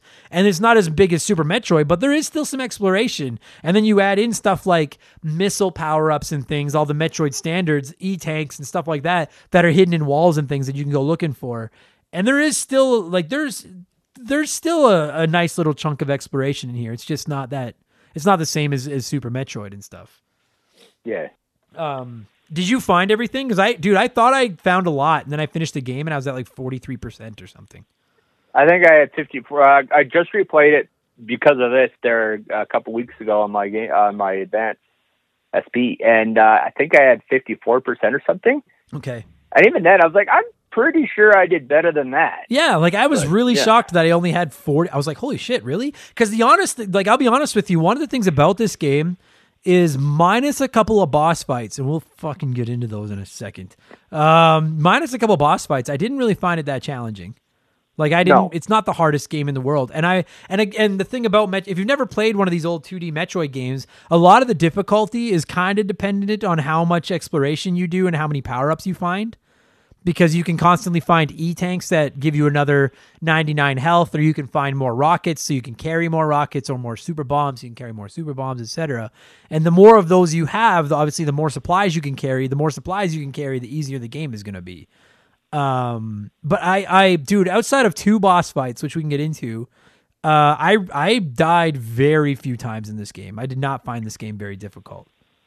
No, I died once because I fell in lava and I just couldn't get out. Yeah. In time. I think that's it for non-boss death. Yeah, like it's not. I mean, like Metroid games as a whole are usually quite difficult. This one, I don't know. I don't think this is it. I was gonna say I don't know if maybe there's like a limitation technically on the Game Boy Advance where they couldn't put enough enemies in the screen or something. But like, dude, I think back to the NES Metroid, and you walk into a room in that game that you're not ready for, and it in seconds it works. And maybe that's why it seems easier because of the linearity. It's almost impossible to walk into a room you're not ready for. Yeah. Maybe that's why I didn't find it that hard. You're only going to be walking into the rooms that you have access to, and chances are if you've gotten far enough in the game to have access to the room, you're powerful enough to deal with whatever's in there. Maybe that's what it is. So, because I did not find it to be a difficult game. Aside from a couple of the bosses, and Daniel, if I have a criticism of this game, and I don't want to criticize it for being too hard, because it isn't, but so there's a lot of boss fights in this game, and then every time you kill a boss, once you kill the boss, then you have to fight like what is it called? The virus that was in the boss? The X parasite. Right. So you kill the boss, and then basically this like giant floaty parasite pops up, and then you have to fight that. But you're already, in a couple instances, you're already pretty fucking banged up from fighting the boss. And those goddamn parasites get worse because some of them you have to shoot specific. Oh fuck. Yeah, there's 2 varieties. Because they're not just, it's not like a giant parasite you can pick up. It's got a shell. So you've either got to shoot the shell with missiles or charge the blast. Yeah. Or there's the even harder one where the shell you can't beat and you have to shoot it in the eye. Yeah, like near the end. Of course, if the eye is facing you, it's shooting at you. So you have like a split second where you can fire a shot, and then you've got to get the fuck out of the way. Yeah, so like it's difficult enough because it's like basically every boss has a second boss afterwards, like a second form. But in the early modes, at least like you said, you can shoot the blob just anywhere. You just have to hammer on these blobs until they die. But then, yeah, some of the later ones, you can only, like, I don't know, that eyeball that's floating around on the circle of the virus is maybe 15, 20%. of the whole circumference of this virus. And like Daniel said, the only time it's facing you where you have a clean shot at it, it's probably shooting at you. And they'd be hard enough on their own. And then you add in the fact that you've just gone through war or gone to war with another boss before it. And oh God, man, there are times where like I beat a couple of these things and I was on fumes. Like it was like if that last missile didn't hit, I was fucked. But at least they're creative and fun. And then usually when you kill a boss, because that's the other thing is in most Metroid games you like find all your powers laying around, and in this one, it was you basically got them from killing the bosses. Yeah, and it was always nice. Like there's the one boss and when you're coming up, the computer like gets super fast. And then when you get there, it's like, gee, I wonder what power up I'm going to get. Yeah. The ability to go super fast. And that's what it is these bosses are basically using, like, they're I'm probably wording it wrong, but they're basically made up of the X virus that has taken one of your powers. So by killing it, you basically you're absorbing the virus that has your power in it. Now you have that power again. Which, again, genius way to give you your powers back instead of just fucking finding some weird looking alien thing that's holding a power in its hands. Do you know what I mean? Yeah. Like I really enjoyed that. That was so clever, I thought. That said, a couple of these bosses are pretty tough. I think you know which one I'm thinking of. There's one in particular. The other one that annoys me is that security robot where you've got to hang off the railing and shoot down, but you also have to be careful you don't get hit when it spits out the fireball. Yes. Ugh. Yes. I just found that one more annoying than difficult, but it was so annoying. It wasn't hard. It was just annoying because you got to get that. And then there's a couple times like I was trying to jump and just shoot down at an angle and you can get it just right kind of sometimes, but not consistently. So you pretty much have to do the hang on the rail, but it jumps high enough that it can knock you off. So you can't just hang out above it. And then it spits out the flame things that you got to be careful. So what sucks about it is that like, I actually think that Metroid Fusion for the most part handles really well. Like, and that's a Metroid staple to me. Like the combat, the controls, the jumping, the running, pretty crisp for the most part. But when she's hanging, I don't find her very easy to use. And not hanging on the ceiling. On the walls, it's not bad. Yeah, but hanging on the ceiling, it kind of sucks. And in this case, the number of times that I've shot off to the side or like down at an angle instead of straight down, which is what I'm going for, is just And in that boss fight, you basically have to hang to fight. It just takes forever to fucking win that fight. But the one that, and anyone that's played this game probably knows what we're talking about. To me, the hardest boss in the game, harder than the final boss in the game, is that motherfucking Nightmare. Is that the one you're thinking of too? Yeah, oh, Jesus Christ. So if you've never played it, because I got to be honest with you guys, like I finished this game and then I Googled it just to see what other people thought of it. And everyone talks about Nightmare. And I was thinking like, well, what the fuck? What boss was Nightmare? So then I looked it up and I was like, oh, that boss. How do you explain it? Like a giant blue, sad, evil looking robot puppet? Like, I don't know. Yeah, it's this boxy thing with like two wings that are kind of curled down at an angle, kind of making like a semicircle. Yeah. And then it's got like this little ball thing that hangs down in the middle, which is a gravity generator. Yeah. And so typically with bosses, you're like trying to peg them off with missiles because it's one button as opposed to, spending 5 seconds charging up a laser. Yeah. But after like 3 hits of this thing, it turns on its gravity generator and you can barely jump. Your missiles go nowhere. Yeah. And you have to hit it in a very specific spot that makes you completely open and vulnerable to him pounding on you. And like Daniel said, that fucking gravity generator's on. So you've lost most of your mobility.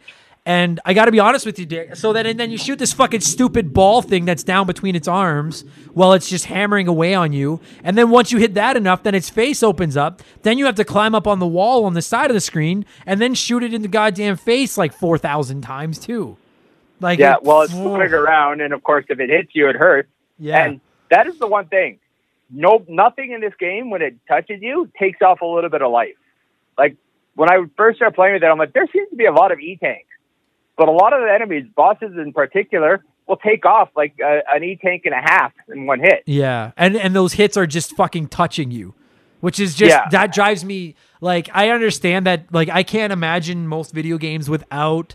Like, imagine Mario Brothers where just touching an enemy didn't hurt you. Like, you need that. But it drives me crazy when the whole design of a boss is to just make it really big, really hard to get away from, and then just make it try to touch you. I like that cheap sack of shit. At least this one is actively trying to ram you or as well as shoot at you. Like, it's not, Yeah. But so to finally, I gotta be honest. Like, I probably died 5 or 6 times on this fucking boss. And then I after, because that fucking gravity generator that fucks up your jumps, and it not only fucks up your jumps, but it fucks up your rockets. Like, it pulls your rockets down too, if I'm not mistaken, like your shots. Yeah. So, like, to finally beat it, I just went kamikaze, and I just was like, it was just like, imagine 2 boxers when they're both just fucking swinging at each other and no one's playing any defense. That was me and Nightmare, and I just did it 3 or 4 times until I finally hit it more times than it hit me. And I guess you could probably make it easier if you just went back and explored and found some extra energy tanks and stuff so you could take more of a beating. But, like, that was the only time in this entire... there was one other instance, which I'll get into in a minute. But as far as combat goes, this was the only time in the game where I really started to get frustrated. Because I just... that boss would have been fine without fucking around with the gravity and making it enable for you to jump and everything. It still would have been hard. But at least it would have been fair. Like, I gotta be like, I hate to use this word because I feel like it's kind of a cop out, but I feel like this is cheap. I feel like it's a cheap boss. Maybe it really is. You destroy that gravity generator fairly off, which is when you have to start shooting it in the face, which is a creepy. Like, Metroid games have a staple where, like, they get more and more red as you get more and more beating them. Yeah. This one, the face melts. Yeah. And it's disturbing. Yeah, it is. Now, having said that, it is a really cool-looking boss. It is. It's, like, the fact that it's named Nightmare and the fact that its face melts and stuff, really cool, but Jesus God, is it hard. And it just, like, uncharacteristically hard, because the rest of the game is fairly tolerable. It's a huge spike. Yeah, like, it really is. And there's one other boss that I find a bit cheap, but it's not the enemy. It's kind of the layout of the level, and we'll get to that one in a bit. And then this is one of the ones where I beat him twice, and then I got killed by the stupid armored thorax. That's the other thing, is it's like when you finally... I remember that when I finally... because I only killed Nightmare once, so I beat the virus the one time I killed it. But yeah, you get through that fight, and you're like, oh my God, I did it. And then that stupid fucking virus floats up, and you're like, oh God, no. And it's just, and you're just praying to God that stupid virus doesn't kill you. I don't want to sound like I'm shitting on the game, because the game is awesome and Nightmare looks rad, but it's just such a bullshit fucking boss. It made me so angry. It is like, and it's a cool idea, and you get the gravity suit, which is always one of my favorite upgrades. I love the way it looks. Admittedly, purple is my favorite color, but I just yeah, he's fucking cheap. So fucking happy when I finally beat him. And it's so funny because I had zero idea. Like, I thought I just sucked. Like, I just was like, dude, I guess I just couldn't figure out the formula to this boss, and I just got lucky spamming shoot. And then I Googled it, and everyone's like, nah, Nightmare is such a sack of ass. And I was like, oh, okay, it's not just me. Everyone sucks at this boss. What's the other boss that gave you problems? So the other one that I find cheap is the plant one. Because you fall through the floor, but if you're not paying attention, you'll land in, like, one of the little Venus flytrap mouth things on the floor. Yes. And it's... Go ahead. Like, it's the only time you have to hold up to jump out of. You don't do it anywhere else. So, like, the first few times, I was like, well, if I don't land on the platform, then I die. Yeah. Like, dude, the boss itself isn't that hard. It's those fucking plant things. And then eventually, like, the one time I was getting pissed off and trying to jump, I'm like, oh, I can't jump higher if I hold up, even though I don't do that anywhere else. I never knew that, because I never did get out. Like, I died in that plant because you fall into the screen, and then there's a tiny, skinny little platform for you to stand on to fight this plant from. And if you land on either side of it, then yeah, like Daniel said, you land basically in this giant mass of plants, and they eat you and take all your health. And I never knew I could jump out. I died a few times falling into the plants, and then finally I landed on the platform, and then I killed him first try. But I totally forgot that. And yeah, no other point of the game do you have to hold up to jump. Yeah. What the fuck? That is like bullshit. even when you get the high jump, if it had said, you know, hold up to jump higher or something, yeah, then at least that would have been there. But yeah, that's bullshit. I do remember and that. this one doesn't have quick, like there's the sinking sand portions in a lot of other Metroid games. Yeah. But you know, this one doesn't have any of that. So it's literally the only spot in the entire game where that's a thing. Oh, yeah, I do. Fuck. It was like I got to after the first try, I was like, okay, when I fall in there, don't fall in the plant. And then I fucking fall in the plant again. I was just fucking steamed up. Yeah, or you know, one time I got shot and got knocked in the plant. Yeah. But then it's the boss itself isn't that hard. It's No. just that fucking it's the room that's cheap. Just don't. Yeah, and it is fucking cheap. Fuck you. It is cheap. The only other big part that pissed me off in this game is that there was one, especially considering how linear this game is. Excuse me. There was one part where I got completely stuck, and I ended up finally Googling it, and I was like, "Oh, for fuck's sakes!" And so there's a part, and it's closer to the end of the game where you end up in like an underwater area, and I got into this part where I was out of super bomb. So when you go into your morph ball form, you can drop all the little bombs you want, but you also have super bombs you can drop. And when you drop a super bomb, it explodes like a big area of the screen, and then anything that was hidden in the walls basically shows up, like because of the super bomb. And I was out of super bombs, and I'm stuck in this little area underwater where there's got to be a hidden wall somewhere that lets me keep progressing. It's impossible for me to get out of the area that I'm in, and it's impossible for me to drop a super bomb to see where the hidden part of the wall is because I'm out of super bombs. And I finally was like, I Googled, and you know, like when you get stuck at a part like an area like that, and it's hard to Google because you don't know how to explain where you're stuck. Do you know what I'm trying to say? Yeah. And then I finally Googled Metroid Fusion water, and instantly there was tons of posts of people stuck at the exact same spot that I was stuck at. And I don't want to shit on it and say it was bad game design. I just was a little floored because Metroid they're pretty phenomenal for not letting you get stuck. Even if you can't figure out where to go, you can always get back to like an energy station and a save point and get your supplies back. And you know what I mean? Like, yeah. And this, I don't know if I did something wrong or not, but I found myself at a point where I had no way to recharge any of my abilities and I couldn't figure out where to go. And I was getting frustrated, and I was like, it's very, very surprising. I don't want to call it a miss, but like a rare shortcoming by Metroid where they kind of let you get stuck if you don't know where to go. I don't know if you know where I'm talking about or not. Maybe you're smarter. Not off the top of my head. But I mean, it had been years and years since I played it, when I played it. So I didn't, but I still, like, I was running into parts where I'm like, well, this is familiar. And right. So I might've just had I remember getting stuck at a few spots when I first played it way back. Right. Well, but the thing is like I'll get stuck in a Metroid game, and I very rarely get irritated when I get stuck in a Metroid game because I know the developers are talented enough that I'm like, if I just go back and I look around, same as Hollow Knight, Guacamelee, any of those Metroidvania games, I know if I explore enough, I will find it. Do you know what I mean? Yeah. And in this instance, I was stuck in this area. I explored every fucking inch of like the 4 screens I could get into, and there was no way out other than this one little hole in the wall in the bottom corner, and it's like behind seaweed. Actually, how you get it, once I read about it, I was like, oh, for fuck's sakes, there's actually a fish enemy that swims into the screen and out of the screen through the side, and I realized, oh, there's no wall there, it's just seaweed, it's swimming through there. And I bet you the fish was there to tell me that's where I'm supposed to go, but I just did not see it, and that was what was irritating me, because I was like, my gaming instincts were like, I know Metroid I'll find it. Like, they're telling me, dude, there's crumbs here. You'll figure it out. Just follow the crumbs. And I was like, I'm out of fucking crumbs. Where the fuck do I go? But anyway, that's literally the only criticisms I have was that and that fucking nightmare boss. Other than that, the most of the bosses are cool and not too difficult. The exploration is fun. The game handles great. It's gorgeous looking game. Fucking beautiful. I truly feel like this is one of the best looking handheld games I've ever played. This is legitimately one of the best looking 2D video games I've ever played. And it was on a Game Boy, for fuck's sakes. Yeah.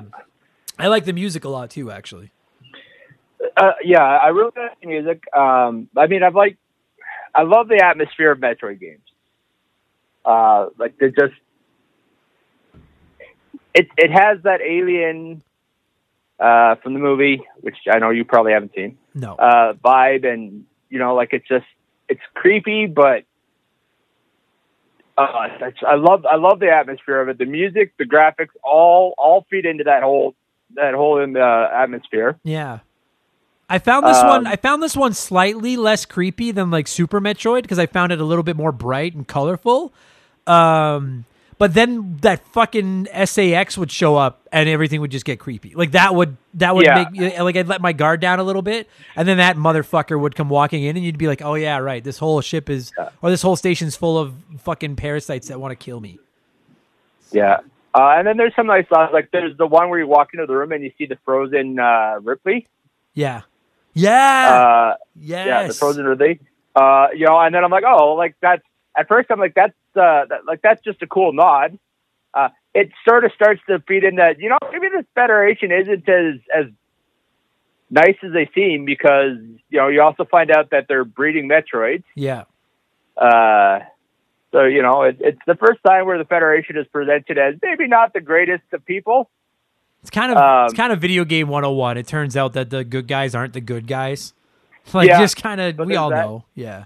Yeah, but then when you actually fight, like the X version of Ridley, it's not a hard fight. Like if you just spam missiles, you'll have it done in no time. Like it's still very traditional, although he starts to turn more cartoonish. Yeah, yeah. And it's the first of a couple times where like the X parasites start to break down and deform as you fight them. Like there's that one, dude, and the fucking scream that Ridley lets out every time you do enough damage, and it goes redder and like goes through like various stages of dying. That's right out of like all the other Metroid games. Like Ridley is such a badass. Yeah, that iconic scream just fucking sends shivers down your spine. You're like, it sounds like it's in so much pain. And I was like, how did you get a scream like this on the GBA? Like it sounds so good. Fuck me. Yeah. Fuck. The one time when you walk past the SAX and he's just blowing the shit out of the Metroids that are in captivity and you can just walk right past him. Yeah. I love that scene. Yes. Like there is such an unbridled hatred towards the Metroids that he doesn't even care that you're there. Right. Despite the fact that he's been actively hunting you all this time, he doesn't give a shit. He is just blowing the fuck out of those Metroids. Yeah. You walk by behind it and it doesn't even turn around and look at you. There's a sense of primal hatred that you just I love that scene. Yeah, I thought that was fucking awesome. And then again, speaking of the X virus and the X parasite, pardon me, and its like disdain of the Metroids because the Metroids eat the parasites at the very end of the game. And we're gonna spoil the ending now. Again, you've had lots of time to play. When you go back to your ship and you need to get off the ship, and then that fucking giant Metroid attacks you. And just feeds you your lunch, and then the SAX comes in and saves your ass. I really liked that. I did not see that coming, to be honest with you. I thought that was great. Yeah, and I know you haven't played the Samus Returns or the original Metroid 2 on the original Game Boy. Yeah, but that's one of the evolved forms of the Metroid. Oh, okay. So yeah, like right at the end of the game, you're getting ready to leave the shuttle, and then this fucking giant Metroid attacks you, and it is about to kill you, and then the SAX the parasite version of you comes in and saves you, and then you basically absorb it, if I'm not mistaken. You absorb the SAX. It dies, and I mean it's implied that it's weak from when you fought the SAX, which is the other time where it does a really cartoony thing, because after you damage it enough, it turns into this really mutated cartoonish version of Samus. Yeah. And then it shows up, it shoots.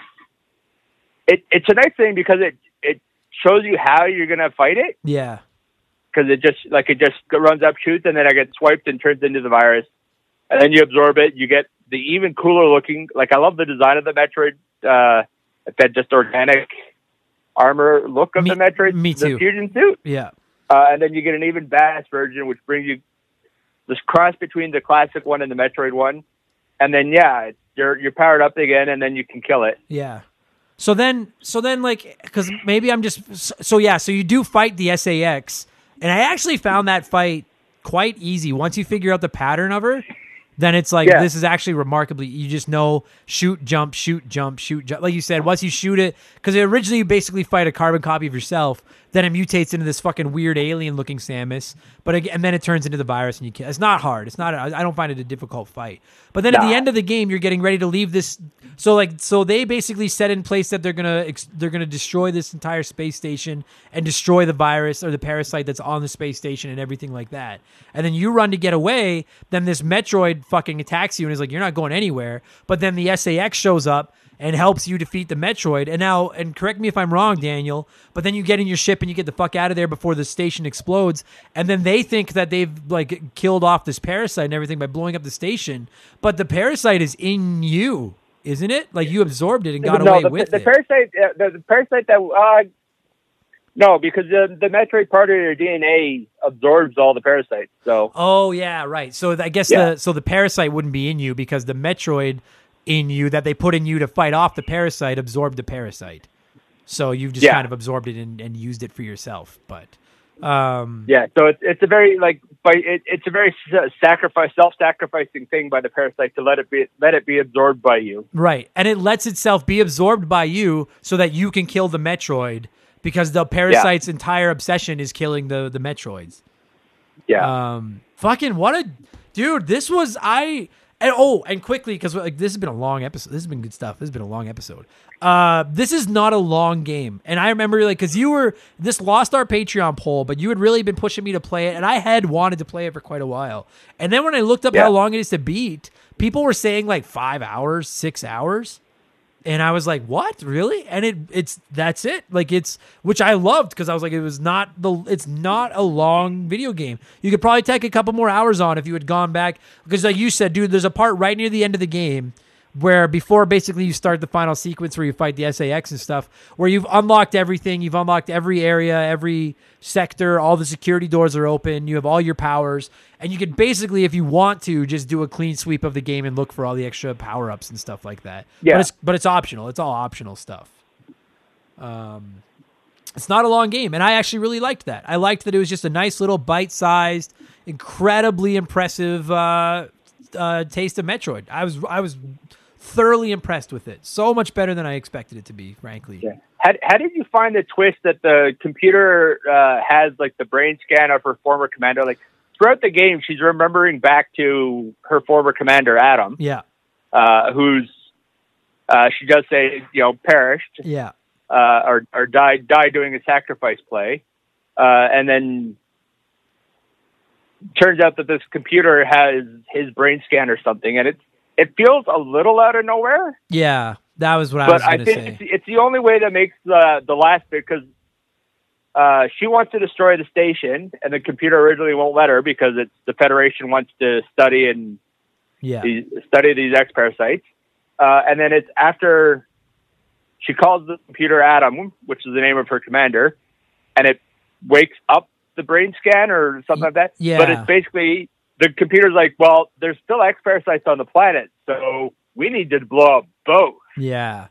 That I mean, I don't think you could have worked in the computer unless you could have just had Samus realize that there's still parasites there and I have to do them both. Yeah. But, yeah. So it felt a little out of nowhere, but it still kind of worked. It did, but I guess if I was going to criticize one part of this story, that was it. So this computer is basically like the Confederation or whatever is basically telling this computer to tell you what to do, and they're giving you powers and the whole time, every time you're in an elevator, they do a flashback or you see inside Samus's mind, what she's thinking. And she's thinking about her former commander, Adam, and how much she respected him and stuff. And then at the end of the game, that commander is in the computer or something. And I got to be honest, you knew at some point this commander was going to show up because why else are they talking about him? He's going to play some kind of role. But I expected it to be something like this Adam dude had been infected by this parasite. And you had to sacrifice him there or something. And then the fact that he kind of was the computer or got into the I could have lived without that. To be honest with you, I could have lived without that. But yeah, whatever though. It was what it was. I didn't think the payoff, because they really built it up during the game how much she misses this Adam guy. And how much like this computer is a tool of the Federation. Yeah. And then, so I think I can totally see what they were going for. I think it misses the mark. Yeah, I do too. I could have lived, didn't take away from it, but I could have lived without that. I was more just fascinated by the whole idea that like the you're kind of stuck in the middle of this battle between Metroids and this parasite, and you're like, well, who, like, do they both suck? Does one suck more than the other? Is there one that I want to kill? And then at the end of the day, like you said, they don't want you to blow up this station because they want to study it, and they're cloning Metroids and shit. And then you're like, no, fuck that. I'm blowing up this station. I absorbed what little bit of the parasite was left to help destroy everything on the station, and now everything is just set back to normal. And the cool thing, Daniel, is if they wanted to, I think they could easily do another story with this parasite. And I don't mean to just call back to the simple explanation, but frankly, all they have to do is do something like Spider-Man with Venom, where Samus realizes that this parasite that's in her is not just been absorbed by the Metroid cells in her or something, and they extract it or whatever, or she's mutating, or you know what I mean? Like, the fact that she absorbed it at the end, they could do whatever they want with it. And I would be so interested to see them do something with that. I really hope they do, because I thought it was really fascinating. I really enjoyed it. Yeah, I really wish that we would get a new Metroid game set after this. Yeah, man. I frankly, maybe this is not a popular take with Metroid fans, but I actually found the X-Parasite more interesting than the Metroids. Like, for an enemy. That's just me. The Metroids are boring. They are. Like, I mean, the first game, there's like 6 of them. They're in one room. They're the giant, like, I mean, they're a pain in the ass because you have to freeze them and then blast them with like 10 missiles. Mm-hmm. But they're not, for being a titular character, there's not much to them. No, there's not. So I mean, I just like I find the them kind of X-Parasite boring. was cool, and and the way it was like infecting like the security. I think it was a security robot where like it uses an organic neural network. Yeah. Which is something that actual science has been trying to do for years, so it makes sense. Yeah. Yeah, I just thought it was a little, like, I'm not trying to shit on it. I just thought it was a little, I think they're a cooler villain. Like, I would be so happy if Metroid Prime 4 was all about the X-Parasite. I would think that'd be fucking, I can't imagine they'll go that way, but I just think that'd be fucking awesome. Or bare minimum, I would love to see Metroid Prime 4 play off the idea that Samus has Metroid in her now, like cells in her. Like, play off that, give her some cool new powers with it or something, you know what I mean? Like, but yeah, nothing says Metroid 4 has to go through the same period as the other 3 Metroid. No, not at all. It's just like, I don't know why they can do whatever they want with it. So if it ever comes out, God knows they've already restarted it once. So who knows if we'll ever fucking get it? But dude, I got to be honest with you, buddy. Fucking you have been up my ass for months to play Metroid Fusion, and now I get it. I'm not now. Again, all I've played to completion is Super Metroid in this. I don't know if I'm willing to put Metroid Fusion ahead of Super Metroid, but it's certainly in the discussion. They're both great fucking games. Great fucking games. Yeah. Well, now that you've played this one, which is the shorter one, now go play Zero Mission. It's a little longer than this one. It's not quite full mission, but it takes all the things it did right with this game and builds on them. Honestly, I intend to. Like, I don't know when, but like, Super Metroid's just been this like anomaly that I played and was like, well, that was a lot of fun. And then I played about half of Metroid Prime. I refuse to buy it for my GameCube because it's expensive, and I have no doubt the minute I buy it, they're going to announce Metroid Prime Trilogy for the Switch. No fucking doubt in my mind. So I'm just going to wait for that. I know it's coming, and when it finally comes to Switch, I'll play it. But this game kind of really got me reinterested in the Metroid series, and I'm going to play some more of them for sure because this was fucking awesome. We're at an hour, dude. Before we score this, you got any final thoughts, or do you want to score it and get on with your life? Go play this game. Seriously, you can get it done within a weekend. Yeah, you can. I did. I beat it. I finished it in 3 sessions. You can do this in an evening if you want. Yeah. I beat it. I beat it in 3 sessions without having to look anything up other than that one little spot where I got stuck. Yeah, so. It's a fun little game. Yeah. So I'm trying to think of a way to score it. And I know we haven't done a score out of 1 to 10 in a long time, but it has the X Parasite, and X is the Roman numeral for 10. So on a scale of 1 to X, what would you give Metroid Fusion? I'm going to give it a VIII, an 8. That's exactly what I was gonna say. I was waiting for you to come out and be like, I'll give it a 7 or 8. I was gonna go VIII. You fucking stole my. God damn it. Yeah. Honestly, same. I probably 8.5 somewhere in there. Yeah, Super Metroid's a little bit better, and the linearity thing isn't quite my beef or isn't quite my thing. Yeah. But it's such a fun game. Yeah. Fuck Nightmare. Yeah. Fuck Nightmare. But you know what? It's so fun. I had so much fun replaying it. Dude, you know what this game showed me is that I desperately want GBA games on the Switch. Like more than Nintendo 64 on Switch, I want GBA on Switch because I think that these games on that little screen would just look spectacular. That would be beautiful. And I want to play more of these games that I haven't played. Like this one. So, dude, thank you for taking an hour out of your day to give me a call. And also thank you for kicking me in the ass and making me play Metroid Fusion because this was fucking outstanding. So great suggestion by you, my man. I'm glad you finally did. I feel like there's not enough people who play this, so it's nice to get at least one more, and hopefully this gets a couple more of people there. I know it's popular because when you started playing it on Twitch, everybody was like, oh, yeah, fuck yeah. Yeah, I was shocked at how many people, like, I really didn't know. But again, I consider myself a fairly uneducated GBA player, and I had no idea that this game had the following that it did. So if you haven't played it, it's not super easy to find. I know it's on Wii U, but it's not the easiest game in the world to find. But if you could find a way to play it, highly recommended you give it a shot because it's fucking. Oh, dude, it's on the 3DS Virtual Console. I'm looking right now. Is it? Oh, nice. Yeah. So fucking there you go. If you have a 3DS and everyone in the world has or had a 3DS, I give this game my highest seal of approval. Fucking outstanding. Good stuff, buddy. Thank you for doing this. I really appreciate it. Of course. Thank you for having me.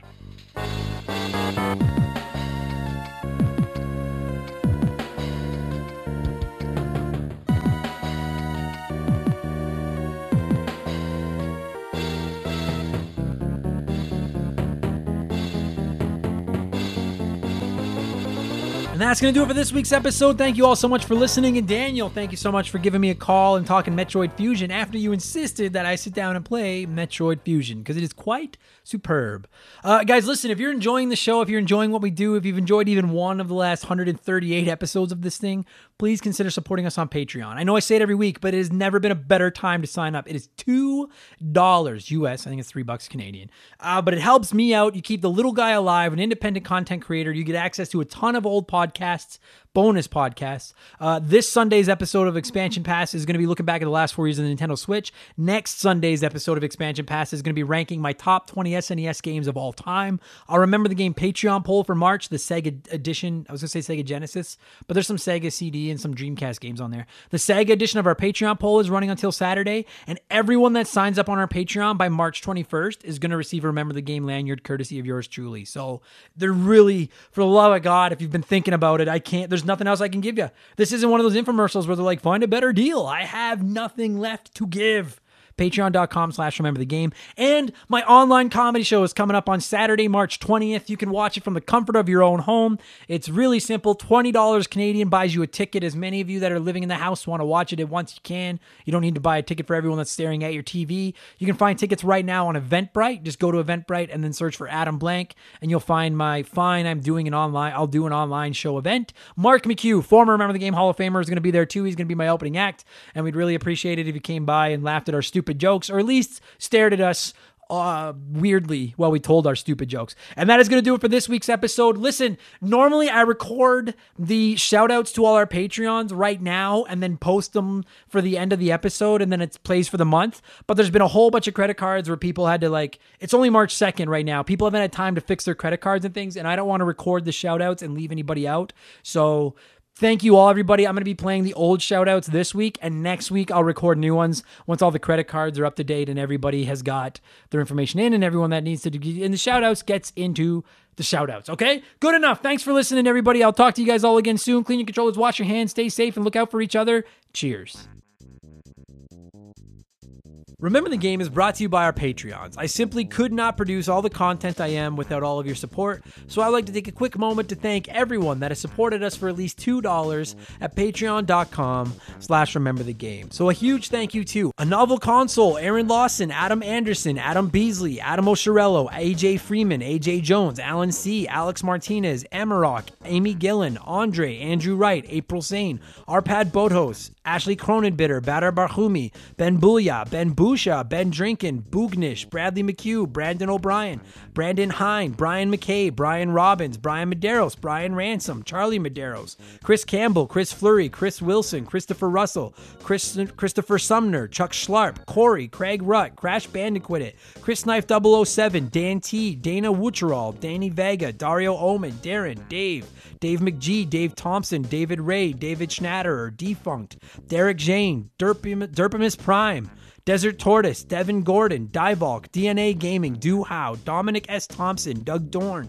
Dylan, M. Felf, Eric Cannard, Evan Refuse, Freddie Martinez, Fraser Burns, Freddie Bovenkirk, G9PSX, Gary C., Geek Life Radio, Grimpy, Andre SJA Flash, James Anderson, James Clark, Jared, Jason Cortez, JB Retromania, Jay Clutch, Jeff Johnson from Game On GNT, Jeffrey Mathis, Jer Bear, Jesse Clark, Joe Buck, Joe Gillespie, Joe Mack, John Doskus, John Quack, Jordan, Josh Morgan, Josh from the Press Start to Join podcast, Kate Roberts, Casey Rarick, Keegs, Kelly, Kevin Chincholo, Kevin Donlin, Kevin Hufford, Kyle Paul, Lane Orr, Leon Nabskog, Les Wine and Luca, Luis Oliva, Mackenzie Wheeler, Mad Shibs, Make Mallow Shift Money, Mark Jones, Mark McHugh, Mark 209, Martin Greenwood, Matt Brown, Matt McLean, Matthew Davis, Mercury 869, Michael Mathis, Mick Morse, Michael Haig, Mike Cummings, Mike Mallowaney, Miklos Blackshot, Miles from BringBackRetro.com, Morgan, MPG in Buffalo, Mr. Satan, Mr. Impressive, Mr. Nick, Mr. Meeseeks 0406, Wolverine Films, Nathan Tremblay, Nathan W, Nevrop, Nick Sills, Nicholas Martinez, Ninja Lunchbox 79, No One Cares, Pat Duddy, Parzival, PB McFadden, Peebs, Pie Messiah, Poops Loomis, Potato Bob Guy, Raging Demon, Retro Ghosty Ghost, Rex Sheldon, Robert Fuchsia, Robert Lippa, Rodrigo Tomazzi, Ron Pierce, Ryan Bayshore, Ryan Kinchin, Ryan Yeager, Sam Wright, Scott Brooks, Scott V, Sean Clifford, Sean Razine, Sharonic, Silver Grunion, Slick Rick, Starl Probin, Stitch, Stupid Monkey, Super Mary Ho, That One Kid Nick, The Anti-Spatial Podcast, The Giraffe, The Honest Pokemon Trainer, The T-Word, They Call Me Badger, Tim L, Timothy Riel, Todd, Tom Kite, Tommy Reynolds, Tony Cherichetti, Troy K.